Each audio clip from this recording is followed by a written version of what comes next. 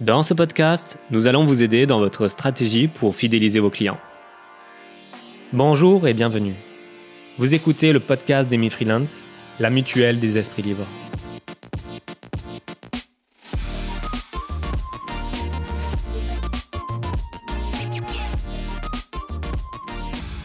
Parce que la volonté d'Emi est de vous couvrir et de vous accompagner à chaque instant dans l'exercice de votre activité, nous allons vous donner quelques conseils et bonnes pratiques. On sait très bien qu'être indépendant, c'est faire plusieurs métiers à la fois.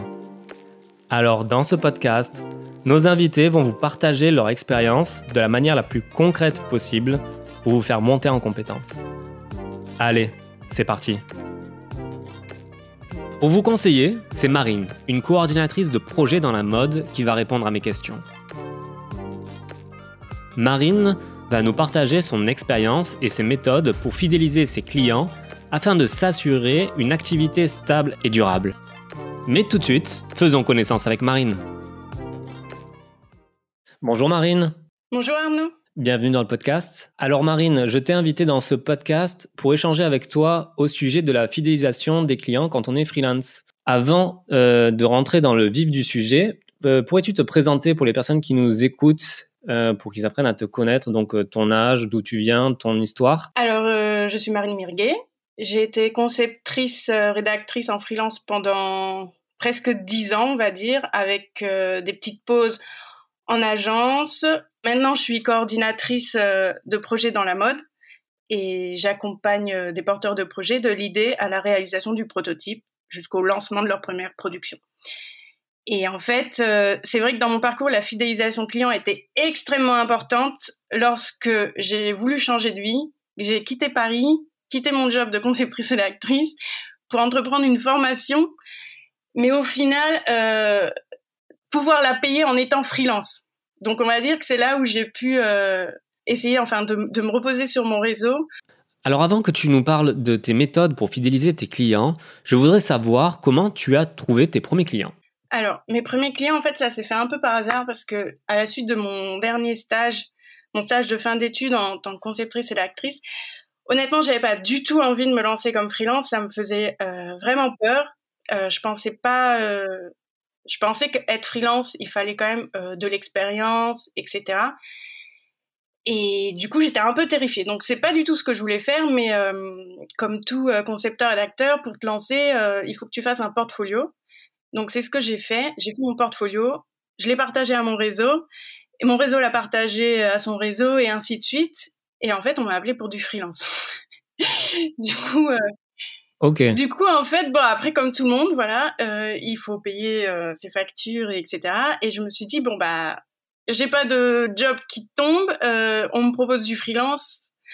Allez, on y va, on essaye. Ouais. Voilà. Ok, donc c'était un peu le destin. Ouais, mais c'était très... Enfin, au début, c'était franchement stressant. C'était franchement... Je comprends parfaitement. Et avant donc de réfléchir sur comment fidéliser les clients, j'aimerais que tu me donnes ton avis sur l'intérêt de fidéliser les clients. En gros, pourquoi mettre en place une stratégie de fidélisation et les avantages, les inconvénients en fait de fidéliser ses clients. Personnellement, quand on est freelance, de fidéliser ses clients, c'est déjà travailler un peu dans une zone de confort. C'est-à-dire qu'on se connaît, on a déjà prouvé notre valeur. Je dis ça un peu entre guillemets, mais en gros, ils savent qu'on va bosser, parce que quand on est freelance aussi, l'entreprise doit nous faire confiance. Donc, c'est là où ça devient très intéressant de fidéliser ses clients, c'est-à-dire que le client est en confiance avec nous. Et donc, on va tout de suite un peu capitaliser sur cette relation-là. Ça veut dire, voilà, cette relation de confiance, elle va nous permettre de travailler plus tranquillement, enfin, nous-mêmes, et aussi, enfin, le client va être plus à l'aise avec nous. Et ça, honnêtement, c'est extrêmement important. Enfin, je pense quand on est freelance, pour moi, ça l'est extrêmement parce que, voilà, ça veut dire que j'arrive, j'ai déjà un plaisir à retrouver l'équipe, à communiquer avec eux. On sait, c'est ça aussi, on sait comment chacun communique, un peu aussi ses humeurs, voilà. Ouais. Donc tout de suite, en fait, on se connaît, quoi. Donc c'est beaucoup plus simple. Et j'imagine que c'est bon aussi pour le moral d'un point de vue stabilisation peut-être des revenus aussi, savoir pouvoir se projeter sur le long terme. Quand on a fidélisé des clients, lorsqu'on a des moments où on sent qu'on va avoir des trous dans le planning, etc., c'est aussi de les relancer de façon peut-être plus spontanée parce qu'on les connaît. Donc des choses qui sont entre, voilà, ça peut être même un message, un texto, un email, demander comment ça va, prendre des nouvelles. Et du coup aussi, avoir cet aspect où on va essayer de planifier. Et donc, c'est vrai qu'en fidélisant, la personne va aussi tout de suite peut-être nous dire « Bah non, là, désolé, j'ai rien. » Donc, dans ces cas-là, vous cherchez autre chose ou peut-être il faudra démarcher des nouveaux clients. Mais c'est vrai que dans un premier temps, moi, en général, quand j'ai des trous dans le planning, que je vois bien que en prévisionnel, il faudrait que je rajoute des projets, je structure davantage. Premièrement, j'envoie en fait des emails, des messages à mon premier cercle de clients, on va dire historiques, enfin, du moins les clients qui me connaissent le mieux, avec qui j'ai aussi plaisir à travailler. Et je pense qu'on sera d'accord pour dire qu'en fait, la base pour fidéliser au tout début de la relation ses clients, c'est la qualité du travail sans doute. Selon toi, quelles sont les bonnes pratiques à mettre en place pour réaliser un bon travail, un travail de qualité qui plaira à son client pour le fidéliser par la suite? Moi, j'en parlais avec des amis freelance et on se dit, c'est vrai que t'es plus qu'à 100% quand t'es freelance, mais de toute façon, tu le sens, t'as une concentration parce que c'est pas ton temps qui est mesuré, c'est même ton travail est mesuré. Tu dois être efficace. Ouais. Voilà, c'est en général, tu peux pas avoir une journée où tu dis, bon, bah là, je l'ai pas senti. Bah non, tu l'as pas senti, tu restes chez toi. Donc, il faut que dans tous les cas, tu sois efficace. Donc, complètement concentré, faire un boulot irréprochable. Et moi, j'ajouterais, ça c'est aussi lié à l'expérience, c'est un truc que je faisais assez naturellement parce que ça me plaît, c'est-à-dire de bien présenter mes idées. Ouais. En tant que conceptrice-rédactrice, il faut présenter ses idées. On va travailler en team. Et ça, en fait, c'est hyper important parce que parfois, on va t'appeler juste pour 3 jours. C'est-à-dire que tu dois tomber le concept et ensuite, on va te dire, bah, ciao, parce qu'en fait, une fois que tu as le concept, les équipes vont le développer. Et pour aider, en fait, les équipes à le développer, bah, il faut avoir bien présenté ses idées et s'assurer, c'est ça, s'assurer que tout est clair au moment du départ et bien sûr, tu vois, se dire, ah oui, je suis disponible si vous avez besoin, etc. Une fois qu'on n'y est plus. D'ailleurs, quand tu parles de disponibilité, est-ce que tu pars du principe qu'il y a certains freelances, ils se disent qu'ils veulent être 100% disponibles à tout moment et que c'est vraiment une valeur ajoutée dans leur prestation pour leurs clients? Est-ce que toi, tu travailles comme ça? Ça dépend en fait de la phase du projet, honnêtement. Quand on est sur le concept, etc., et j'ai vraiment l'impression... Enfin, on a aussi nos responsabilités en tant que freelance. Du coup, quand tu es sur le projet, moi, en tant que conceptrice-rédactrice, je sais que j'ai la responsabilité de l'idée, du concept, jusqu'à temps qu'elle soit bien comprise par les directeurs artistiques, les graphistes et cette team-là, et le commercial qui est en charge du dossier, qui a le budget client.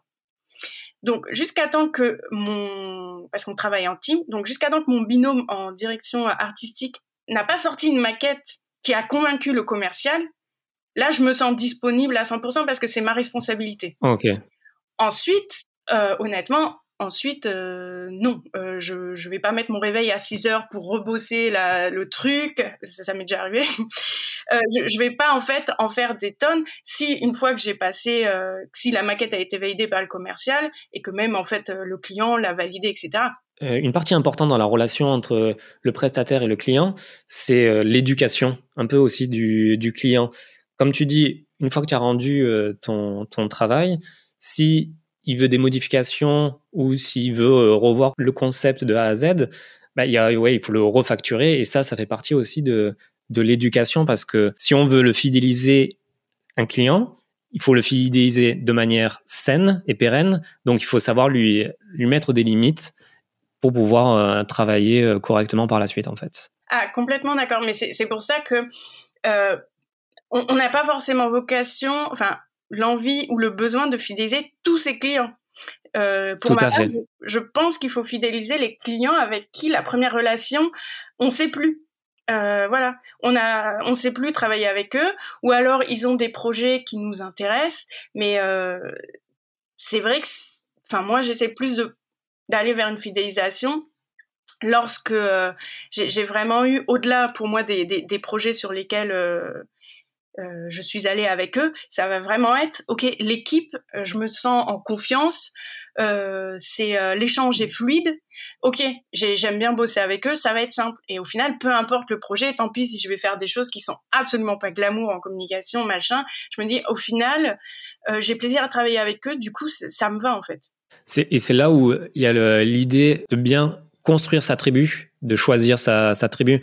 En fait, au début, l'idée, c'est quand tu démarches tes premiers clients, comme on a vu dans le podcast précédent avec Elia, il faut orienter en fait directement sa prospection vers les clients avec lesquels on souhaite travailler, avec le secteur avec lequel on souhaite travailler. Et après, derrière, la fidélisation, c'est pareil, vraiment se créer un noyau familial professionnel, on va dire. Non, mais tout à fait d'accord. Puis après, c'est ça, en fait, on peut commencer par secteur et on aura aussi des surprises. Ah oui, tout à fait. Et dans tout ce travail de qualité, il y a aussi, je pense qu'il y a l'anticipation. C'est important de savoir anticiper un peu les besoins de ses clients et éventuellement voir faire des veilles concurrentielles, voir les nouveautés du secteur, du marché, pour leur proposer éventuellement de nouvelles idées. Est-ce que c'est quelque chose que tu fais, toi? Oui. Mais alors, je le fais. Oui, ça, moi, je suis toujours en veille. Enfin, je regarde 15 milliards de trucs. Alors, en fait, je me demande, tu vois, j'ai une très grande curiosité. Du coup, je pense d'ailleurs, c'est pour ça que j'ai été conceptrice-rédactrice. C'est-à-dire que il faut avoir des idées dans mon boulot, tu vois. Donc, en fait, je regarde toujours très curieuse. Donc, je regarde plein de choses. Alors, il y a plein de choses qui débordent du domaine. Moi, je suis beaucoup dans le marketing services. Donc, ça déborde beaucoup. Mais en gros, pour moi, faut aussi un peu faire ses devoirs, c'est-à-dire oui, quand même être au courant de ce qui se passe dans le marketing, être un peu au courant de ce qui se passe par rapport aux clients, mais après ne pas hésiter aussi, enfin, à parler de ses centres d'intérêt, à être aussi un peu expert sur des choses qui nous plaisent particulièrement, parce que du coup, c'est là où on crée un peu une différence par rapport à un autre profil, c'est-à-dire ah bah oui, mais on a envie de travailler avec telle personne parce qu'elle va apporter un autre point de vue sur le sujet. Alors maintenant, j'aimerais qu'on prenne le temps de parler du feedback des clients et savoir pour toi quelle est la place du feedback dans la stratégie de fidélisation du client. Et notamment, comment gères-tu les feedbacks négatifs? Les feedbacks, il est faux. Honnêtement, moi, je sais que je travaille dessus parce que je suis pas la personne hyper open pour me prendre des feedbacks négatifs. C'est dur, quoi. Franchement, faut pas enfin, moi, c'est dur. Hein. C'est mon petit ego. En plus, quand on est, enfin, moi, je trouve quand je suis conceptrice rédactrice, voilà, je donne mes idées et j'ai un peu l'impression, ouais, de me mettre toute nue. Toi, c'est moi qu'on juge. C'est l'idée que j'ai sortie. Du coup, faut réussir à se détacher de ça. C'est pas personnel, Ouais. c'est le travail et tout de suite rebondir et la rebosser. En fait, je trouve que le mieux, c'est pas trop y penser, l'accepter et rebosser. Voilà. Moi, je dirais le feedback, faut surtout pas le prendre personnellement, mais faut l'accepter et faut le traiter, quoi. Enfin, en fait, en vrai, voilà, ce qu'on dit à chaque fois, oh, c'est très riche d'enseignements, c'est vrai, mais c'est pas facile à entendre. Tout à fait, ça je comprends parfaitement. Et c'est comme à l'inverse, je me dis qu'un client satisfait, c'est à la fin d'un projet, c'est pas forcément non plus un client qu'on va réussir à fidéliser. Parce que par exemple, le client peut avoir une vision de son entreprise qui va varier tout au long de son histoire, et il se dit qu'il a peut-être envie de travailler aussi avec différents prestataires qui vont leur apporter différentes idées, d'autres concepts, etc. Oui, mais c'est comme un feedback négatif, c'est pas forcément on va plus t'appeler. Hein. Tout à fait, exactement. C'est ça, si t'arrives à, tu te dis, parce que ça fait partie du truc, hein, et c'est pour ça qu'il faut en parler le plus tôt possible quand t'as l'idée, de toute façon, et ne pas, en fait, ne pas avoir peur du feedback, justement, il faut y aller parce que c'est ça qui va te permettre d'instaurer cette relation de confiance. Donc c'est vrai qu'au-delà du résultat direct de ton travail, je pense que en tant que freelance, fidélisation égale relation de confiance. Et est-ce que tu as l'habitude de faire des gestes commerciaux à tes clients, que ça soit des prestations supplémentaires gratuites, offrir des chocolats à Noël, ou être flexible sur les modalités de paiement, des trucs comme ça? Est-ce que tu fais des petits gestes commerciaux de temps en temps? Alors moi, j'ai jamais fait trop envoyer des chocolats, des trucs. Je fais un peu l'idée de la carte de vœux. Je les envoie un peu à tout le monde. C'est un peu plus sous forme d'emailing qu'un truc trop poussé, trop sympa. Ouais. Parce que comme mes propres clients, je suis aussi généralement en retard pour la carte de vœux. Et après, en fait, en termes de tarifs, moi, ce que je fais, c'est j'ai on va dire, deux grandes lignes. Soit je fais mon tarif par mission, c'est-à-dire on m'appelle, ça va être une campagne machin, les livrables, c'est ça, ça, ça. Ok, je fais un prix sur le Ouais. projet. Ou alors on m'appelle, on me dit ah bah il y a notre concepteur rédacteur qui part en vacances. Du coup, faudrait que voilà, on a besoin de quelqu'un parce que en fait, il y a pas un vrai projet derrière, mais on sait pas ce qui va se passer. Puis il y a le tout venant à gérer. Donc là, ça va être sur la durée. Sur les tarifs, si par exemple il y en a un qui te demande une collaboration pour 1 mois, si d'un seul coup il va te dire ah ben finalement je pense que ce projet je peux te compter pour 6 mois, est-ce que tu fais on va dire tout simplement x6 ou tu fais un geste supplémentaire? Alors là, ça c'est des questions. En fait, moi je pense à chaque fois tarif, c'est vraiment cas par cas. En fait, ça va dépendre du projet. Si tu vois déjà, comme il m'a demandé 1 mois, on va dire que j'ai été sur un tarif. Franchement, je vais continuer 6 mois. On va dire que si ça a été de la tarification à la durée. Ouais. Je vais rester sur mon tarif que je lui ai fait 6 mois, enfin pour 1 mois, et on va multiplier par 6. Et un peu pareil ici, on va dire que tu vois, pendant 1 mois, en fait, il m'a demandé, c'était écrire un article ou 2 articles, et qu'il va me demander de le faire. Ça s'est bien passé le premier mois. Il s'est dit, tiens, le client nous a validé notre offre pour les 6 mois. Eh ben, on va faire pareil avec Marine. Donc, on lui demande, bah, à ce moment-là, tu vois, je fais aussi x6 parce qu'on va me demander le même boulot. Alors, après, bien sûr, le client, il peut me dire, non, mais attends, là, ça veut dire que je te valide 6 mois. Est-ce que tu peux pas faire un geste? Ok. Mais si je fais un geste, franchement, ça va être vraiment pour lui faire plaisir de faire un geste et on va être autour de, peut-être, je vais baisser de 200 €, ce qui serait peut-être un truc de 2 à 5%, c'est tout. Enfin, je vais pas faire un gros geste parce que tout a été calculé, le temps de travail aussi.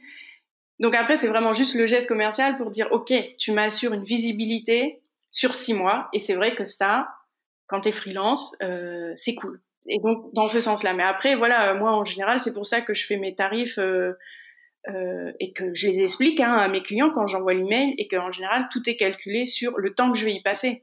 Moi, je trouve moi, j'explique toujours dans l'email qui accompagne le devis ma facturation. Parce qu'il faut pas qu'il y ait trop de, tu vois, faut pas que ça devienne un truc où eux, ils savent pas trop ce que t'as facturé et que toi, tu penses que t'as facturé 10 heures et tu leur as fait un cadeau de 8 heures puis tu leur as pas expliqué. Faut le dire, hein. Quand tu fais un petit geste aussi, faut le dire. En plus, tu mets en place un cadre assez rassurant pour ton client. Tu sais où tu vas. Il est bien cadré, en fait. Et à partir du moment que le client se sent bien cadré, qu'il y a une relation de confiance et que tu es impliqué, en fait, limite, c'est ça qui fait que le travail va se renouveler, qu'il y aura une fidélisation du client. Oui, voilà, il a pas d'effet de surprise, tu la fais pas à l'envers, c'est très simple. Et puis voilà, après c'est là où ça se gère aussi un peu chacun, c'est que cette flexibilité, ça dépend des clients quoi. Il y a des clients que tu as envie de fidéliser, donc tu vas peut-être avoir plus de flexibilité qu'avec quelqu'un que t'as pas envie. Et dans le temps, tu verras si c'était une bonne idée ou si c'était pas une bonne idée. Dans tous les cas, voilà, il y a aussi du feeling, hein, c'est comme ça. Tout à fait. Alors maintenant, je vais te poser la dernière question du podcast, celle que je pose à chacun de mes invités. Est-ce que tu as une méthode à nous partager que tu appliques régulièrement pour apprendre, pour progresser tout au long de ta vie de freelance? Toujours être en veille, avoir ses projets aussi personnels et les peaufiner, les développer. Pourquoi pas aussi en parler avec ses clients en fait, parce que ça leur permet de montrer que tu es assidu aussi pour tes projets personnels. Et en fait, j'ai l'impression que ça c'est important quand on parle, tu vois, par rapport à ta personnalité. Et donc d'être toujours en fait dans cette recherche et recherche de ton secteur, du secteur pourquoi pas de tes clients, et être force de proposition.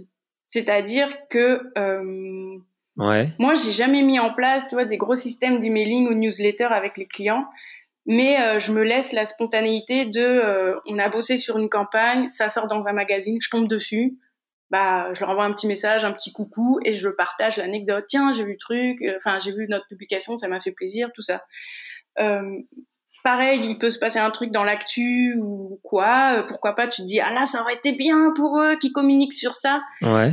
Enfin, moi, je trouve, ne t'interdis pas d'envoyer un petit email, de dire, coucou, je pensais à vous, il s'est passé ça, on en fait quelque chose, tu vois. Et donc, du coup, l'idée, c'est de faire d'une veille assez récurrente pour pouvoir contacter ses clients de manière assez spontanée et leur partager une actualité, des idées, etc. Oui, exactement. Et après aussi, ce que j'ai remarqué, c'est que en faisant ça, donc je commence toujours un peu l'email parce que je rebondis par rapport à une actualité où je leur pose des questions. Même par exemple, si je suis plus en agence, comme je disais, c'est hyper important. On me l'a déjà dit, en plus on me l'a validé en agence, donc c'est un vrai conseil de s'intéresser au devenir du projet. C'est-à-dire quand même se renseigner si ça s'est bien passé. On n'est plus en agence, mais on se renseigne si ça s'est bien passé avec le client et pourquoi pas se rendre dispo pour un petit retravail. Ça, c'est des choses aussi qui sont importantes.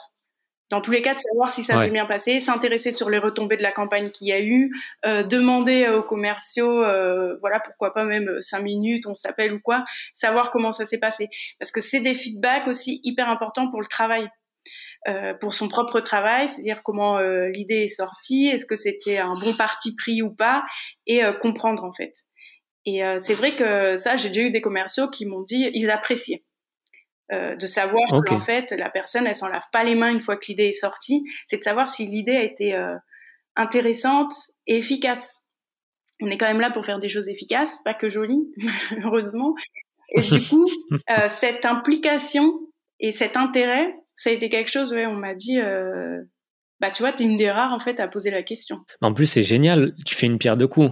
À la fois, tu travailles sur la fidélisation et en plus, toi, tu en tires des enseignements pour progresser et aller sur d'autres projets éventuellement. Ça, c'est un bon joker. Parce que t'appelles, mais t'appelles pas juste pour dire, dis donc, là, j'aurais besoin d'une mission. T'appelles pour t'intéresser à la vie de l'agence. Ouais. À leur développement, mais en gros, en fait, tu te forces pas quand t'aimes bien le projet, les gens ou quoi, tu te forces même pas, hein, c'est ça qui est cool. Donc t'appelles, tu prends un peu des nouvelles de la vie de l'agence, tu peux avoir aussi leur dire j'ai vu ça machin et tout, je pense qu'on aurait pu développer un autre truc comme ça machin, donc là ils aiment bien aussi, tu t'intéresses. Et puis après, en général, ils te posent aussi des questions de savoir, toi, ta petite vie d'agence à toi, comment ça se développe.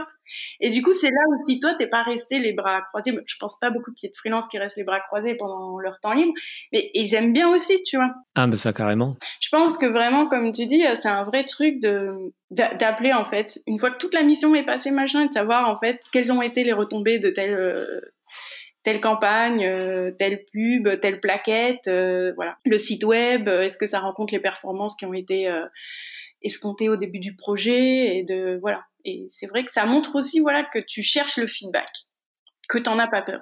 Et c'est toujours bien, en fait. Ben voilà, c'est déjà la fin du podcast. Je te remercie, Marine, pour tous tes conseils que tu nous as partagés. Je suis persuadé qu'ils aideront de nombreux indépendants. En légende de ce podcast, je vais mettre tous les liens pour aller consulter ton site web et tes réseaux sociaux. Je te remercie, Marine. Merci beaucoup. Et je te souhaite une bonne journée. Ciao. Ciao. En résumé, la fidélisation permet à la fois de travailler dans une zone de confort pour les indépendants, mais aussi pour les clients. Et elle permet également de s'assurer un revenu stable et durable. Pour fidéliser ses clients, il faut faire preuve de clarté, de transparence et de spontanéité pour créer un lien de confiance. Il est important d'effectuer régulièrement une veille de marché pour être force de proposition et d'anticiper les besoins de ses clients. Enfin, qu'il soit positif ou négatif, le feedback de votre client est primordial pour s'améliorer et envisager de travailler de nouveau avec lui. Si vous avez aimé ce podcast, n'hésitez pas à le partager auprès de votre communauté en taguant Amy Freelance. À bientôt.